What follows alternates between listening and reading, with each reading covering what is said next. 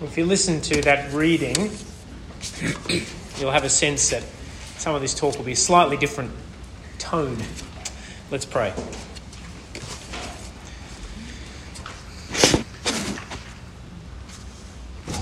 Gracious God, before you we are only ever fools.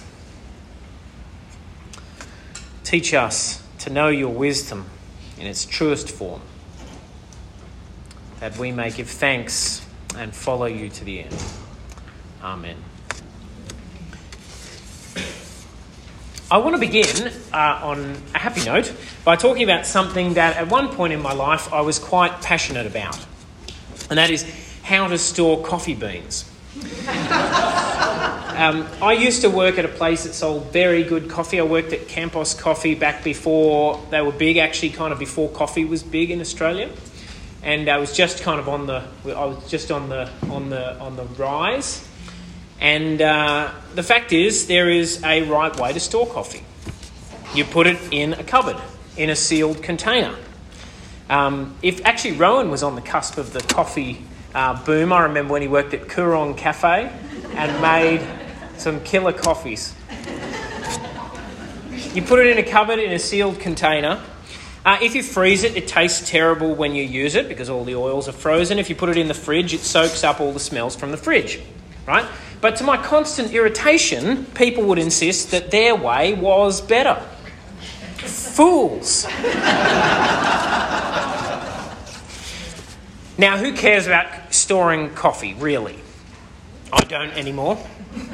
I mention this, though, because what's true of storing coffee beans is also true of many other activities in our lives.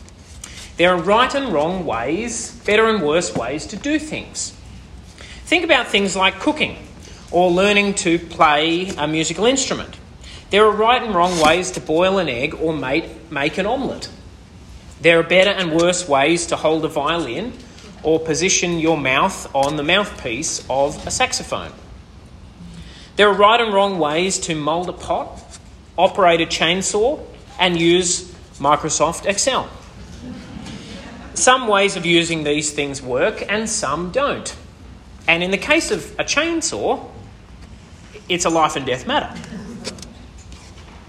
Now, where things get interesting is that the same is true of not just of certain limited practical skills like these, but of much wider practices of life. There are, it turns out, better and worse ways to conduct different kinds of relationships. Manage employees. Be a husband or a wife.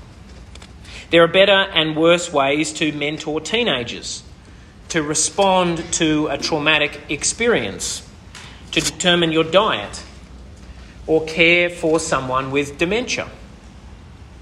Sometimes we get very nervous and stressed out by claims like that. Even me saying that might make you a bit tense. Think about how reactive you or people you know can get when they encounter the suggestion that they've been doing something important, like maybe parenting, but they've been doing it wrong. It's not an easy thing to say to somebody.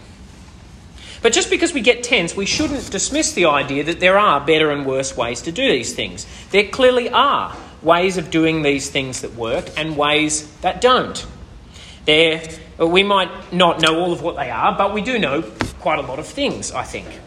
We know, for example, that it's a mistake to just let a traumatic experience sit and not get help with it. We know that it's a bad idea for a manager to have a sexual relationship with an employee. We know that parents need to manage their own anxiety about their children. Now, the reason these examples make us nervous is that with them there is a lot at stake. Whether or not you're storing your coffee beans right does not, in the end, matter at all.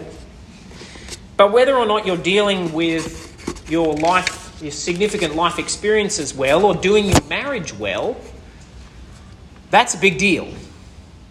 And it's a big deal because these activities are quite simply the substance of our lives. They are the big pieces of the puzzles that are our lives. And so they matter because we want the puzzle to turn out well. We want our lives to go well, and so it matters to us that, especially in the big things, we go the right way rather than the wrong way. That's why, in connection with these things, we sometimes use the language of wisdom. If we thought about caring for small children, for example, or for an elderly person, or leading a team, it might make sense to talk in terms of wisdom. Somebody who really had a grip on, for example, how to do things like this, how to avoid mistakes and keep hold of what mattered, how to really lead a team well, or how to really kind of look after a certain kind of person well. We might describe that person as wise. Wisdom seems to fit as a description of this kind of know-how of the things that matter.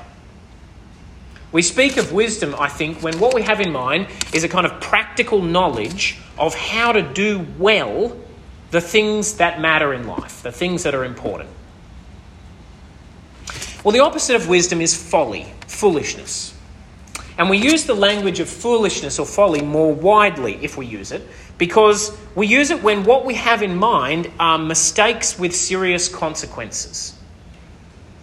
When I said before that someone who ignored good advice about storing coffee was a fool, that was a joke, okay? If it's not a joke for you, if you're sitting there going, that is not a joke, that is a big deal, you probably need to talk to somebody about that. I've grown up out of that, and you probably need to too. And it's a joke because the consequences are unimportant. But we wouldn't be joking, would we, if we described as foolish someone who was using a chainsaw one-handed while holding the thing they were cutting with the other hand.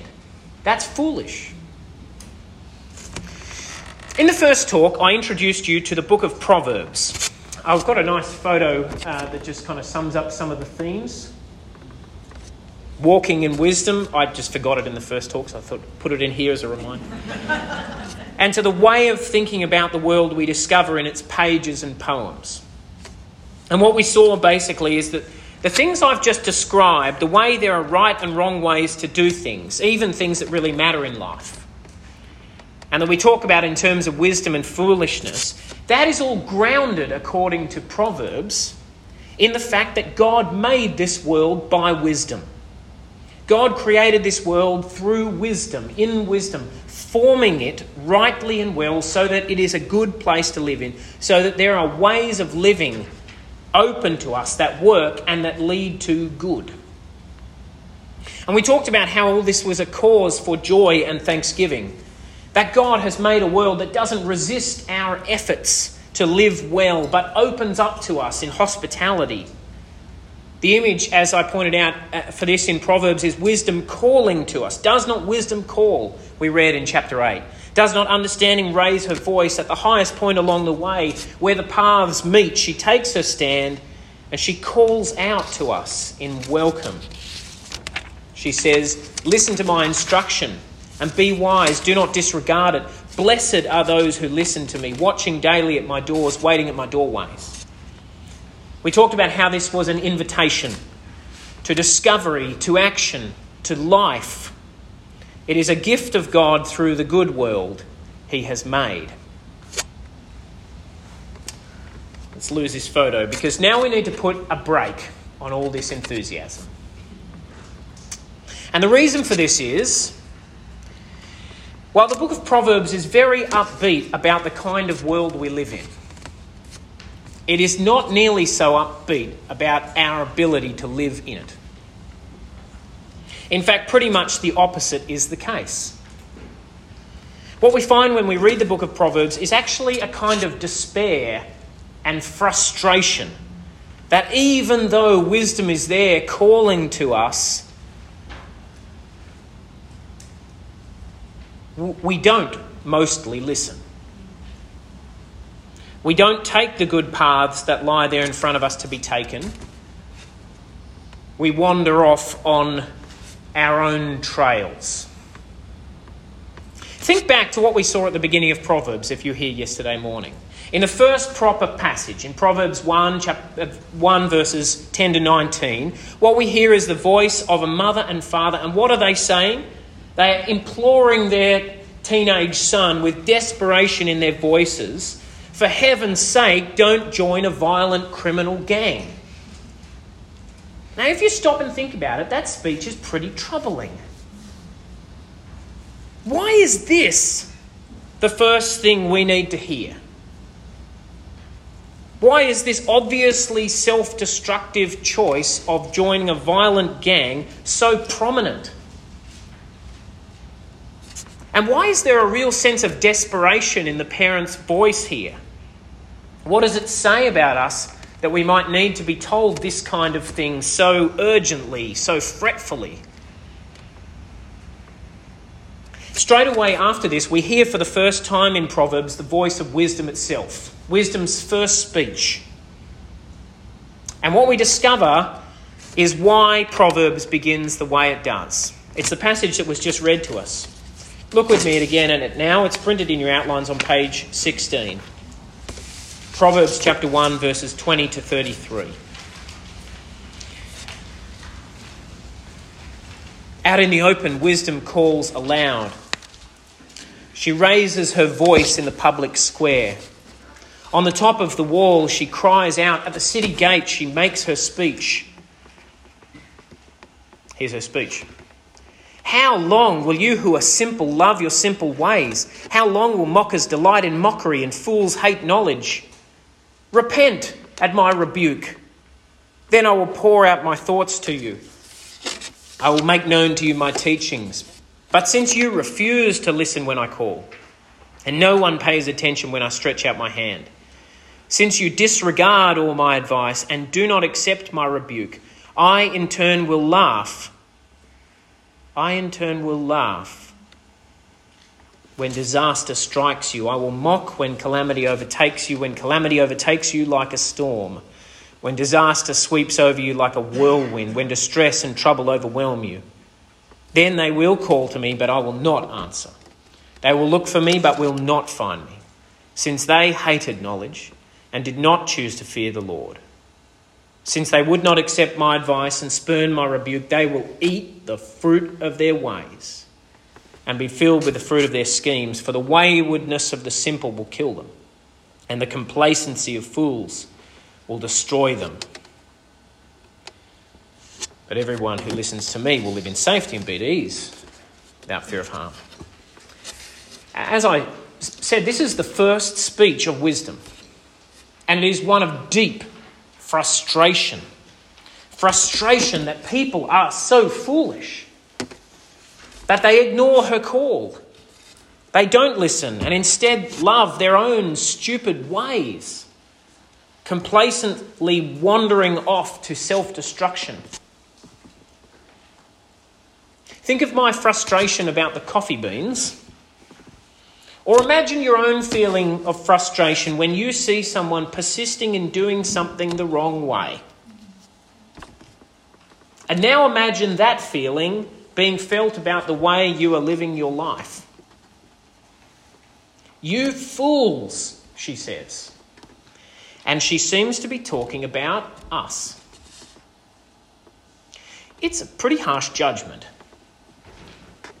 Now, when we hear something like this, we don't tend to like it. I mean, if you do, that'd be interesting, and I'd like to talk about that. I don't tend to like it. It's not a pleasant thought to imagine the deep structure of the universe wringing its hands in frustration at the way you're living your life. We would like to find a way to not see ourselves in this passage, right? The question is, though, can we really avoid this judgment? Well, perhaps in many ways we can. Right? We haven't all made terrible choices at every turn, have we?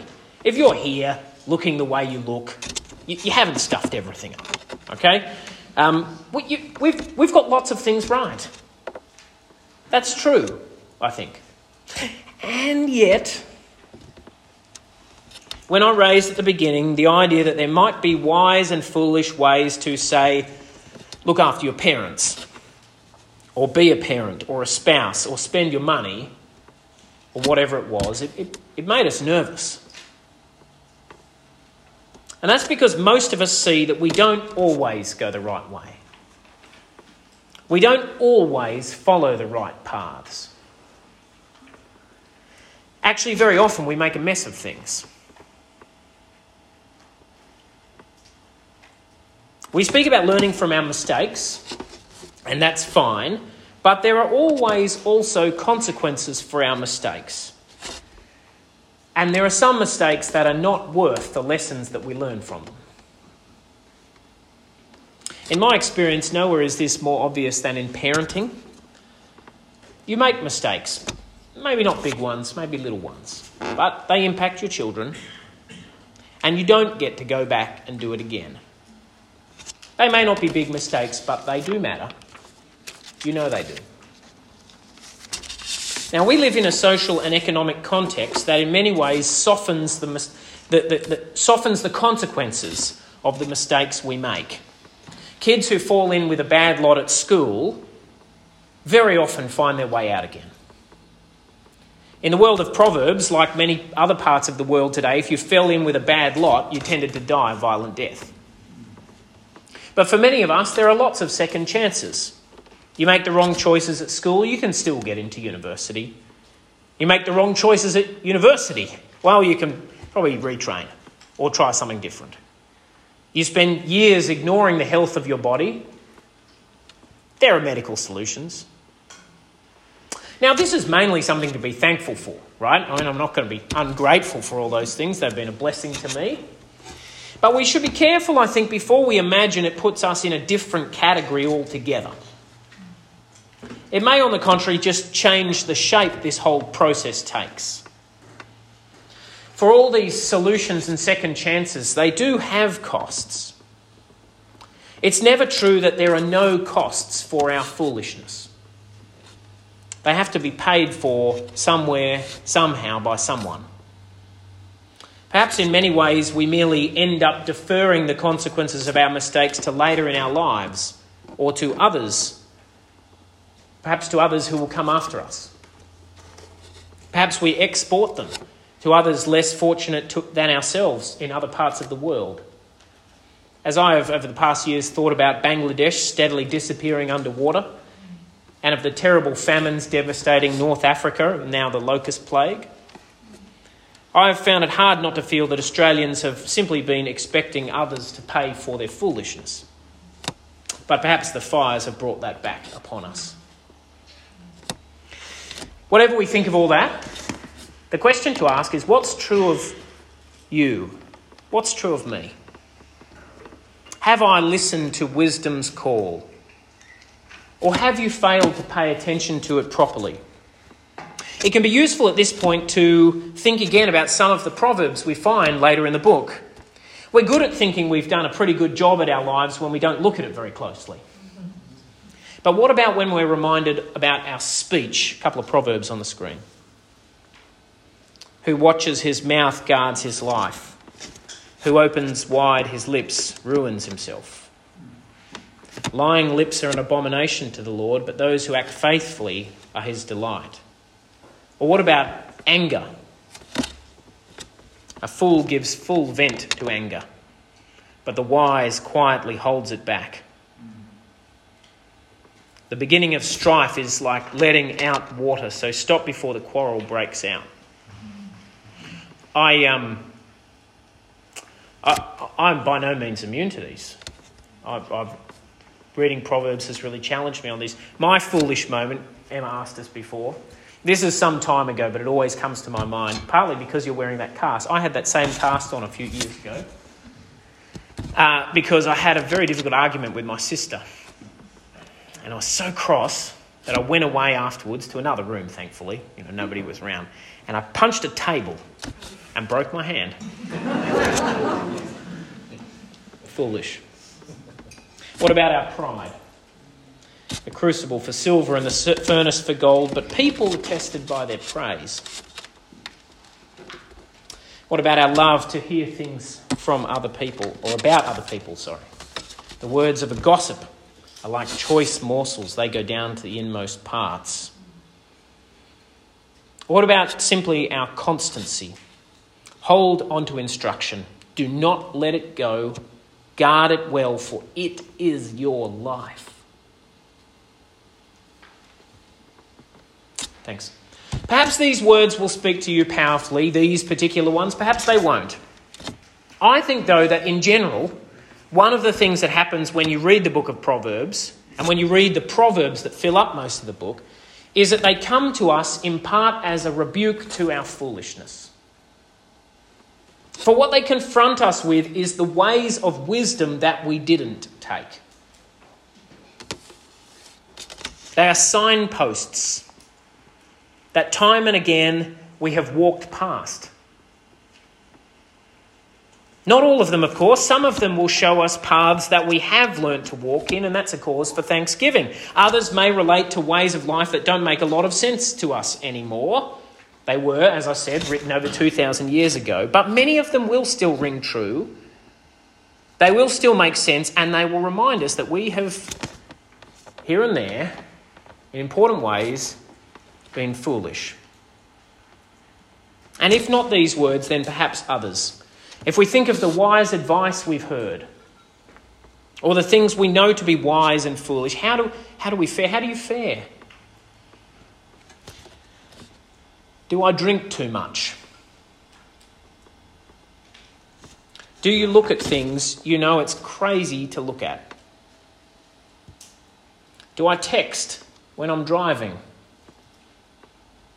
Do you follow the principles you know are sensible about work-life balance? Am I managing my anxiety or am I ignoring it? Are you working on your marriage or ignoring the cracks that have started appearing? Wisdom is there for us because God made this world to be good. Wisdom calls to us, offering paths that lead to life. Her ways are pleasant ways. All her paths are peace, says Proverbs chapter 3. But tragically, we just don't manage to take those ways consistently enough to make it work.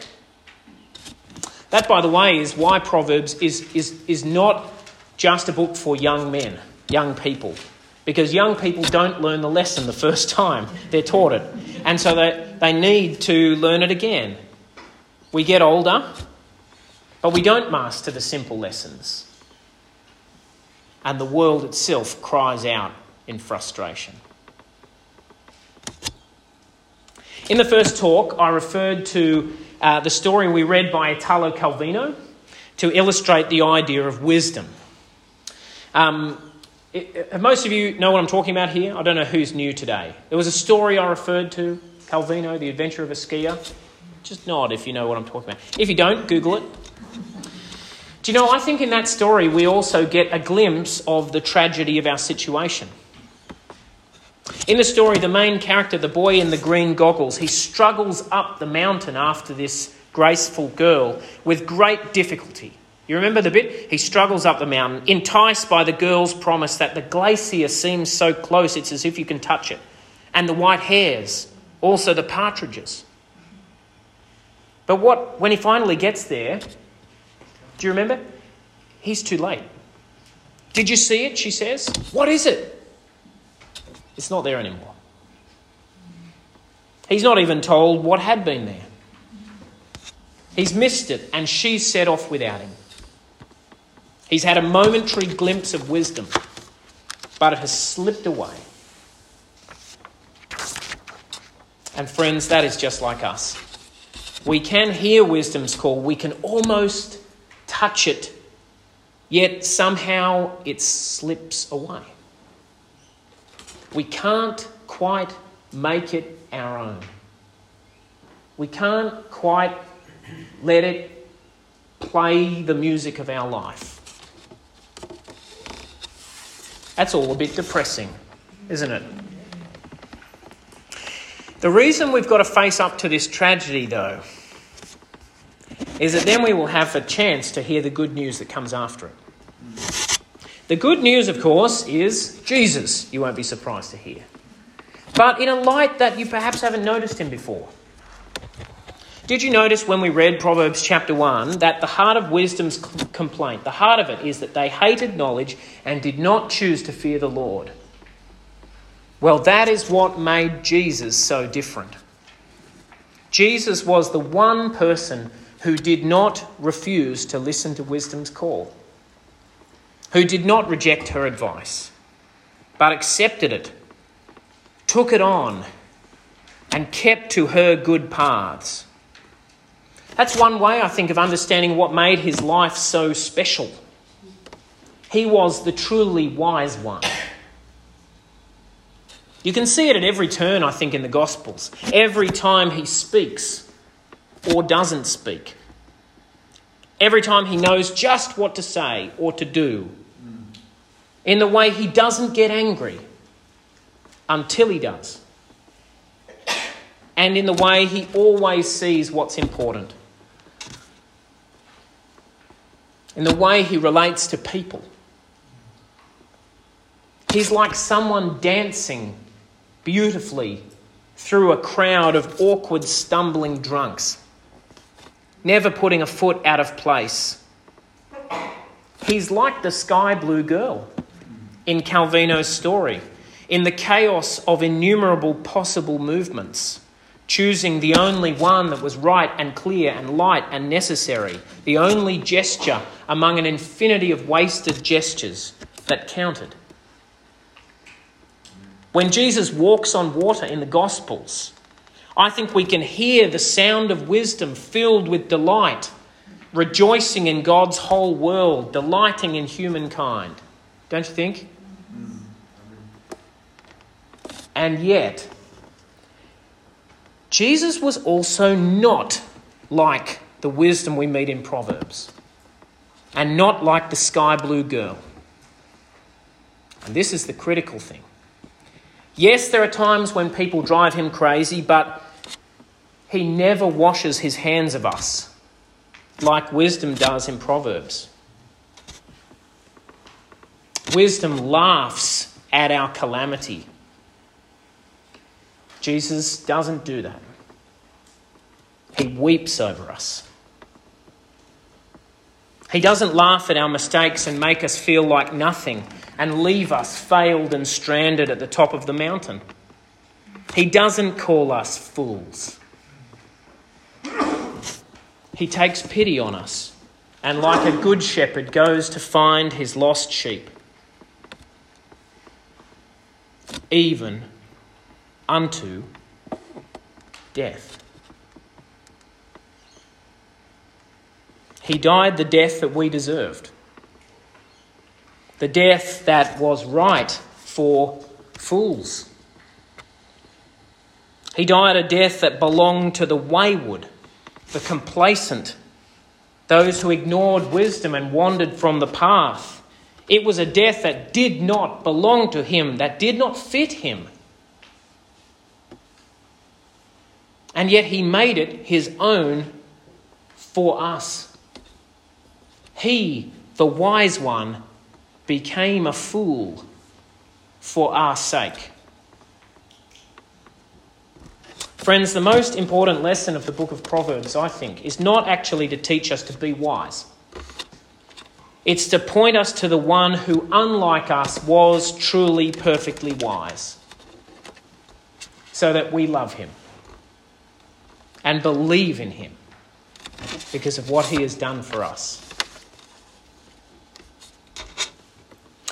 But finally, here's the great thing. That is also the way back to wisdom. The way back to living wisely in this world. Jesus said that everyone who hears these words of mine and puts them into practice will be like a wise man who built his house on the rock. In him, wrote the Apostle Paul, are hidden all the treasures of wisdom and knowledge. Jesus gives wisdom back to us. He forgives us our sins and our follies and failures and invites us to follow him, to make our way back towards the paths from which we have strayed. He gives the Proverbs back to us, no longer just as judgments and reminders of our folly, but as opportunities, openings to growth and to life.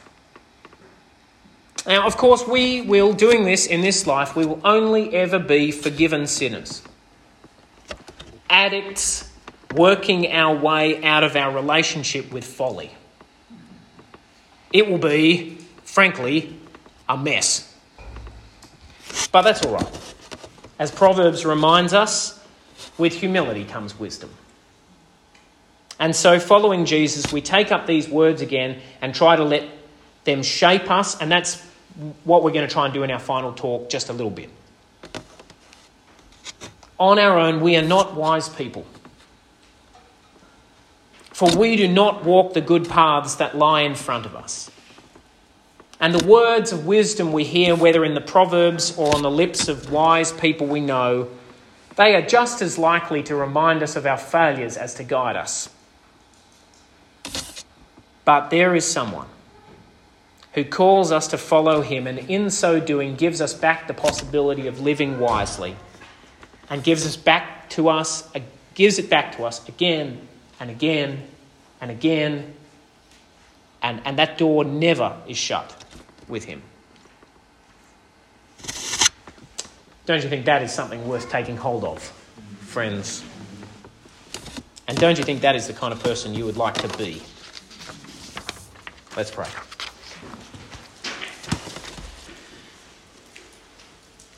Gracious God, we thank you for this world you've made in wisdom. But we thank you much more than that, for the Lord Jesus, wisdom himself. Wisdom come amongst us not just with the beauty and hardness of creation, the power and goodness, but also judgment of the law. But wisdom come amongst us full of grace as well as truth. Oh Lord, we thank you that you gave yourself for us, that you loved us fools,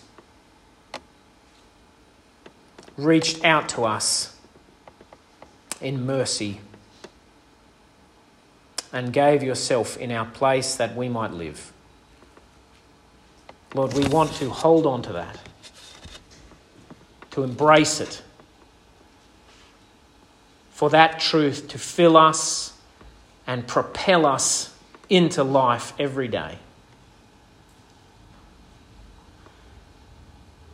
And so we commit ourselves to this love and this faith. In Jesus' name, amen.